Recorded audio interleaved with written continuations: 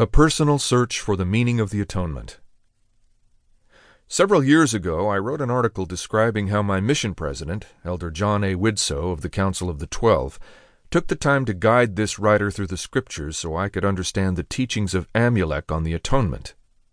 This instruction became such a treasure of spiritual knowledge that down through the years I have been eternally grateful to Elder Widsoe for his patience, his insights, and his guidance.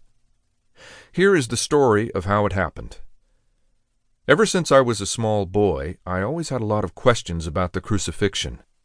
On Easter, I would listen to the story of the suffering of the Savior and wonder why all that torture on a Roman cross was necessary.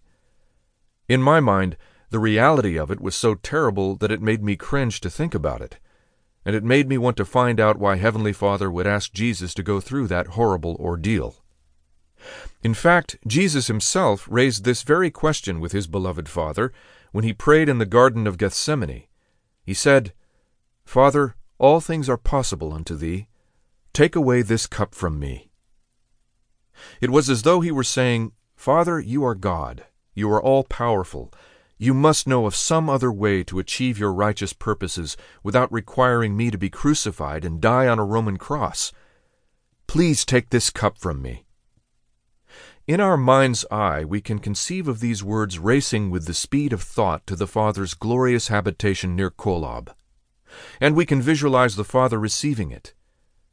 But what Jesus did not know was the torturous truth that as he faced the terrible crisis of the cross, it was as agonizing to the Father as it was to the Son.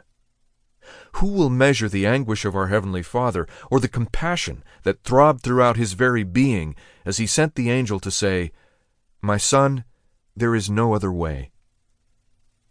But why? Down through the corridors of time, this pitiful plea of the Savior echoes through the chambers of one's mind.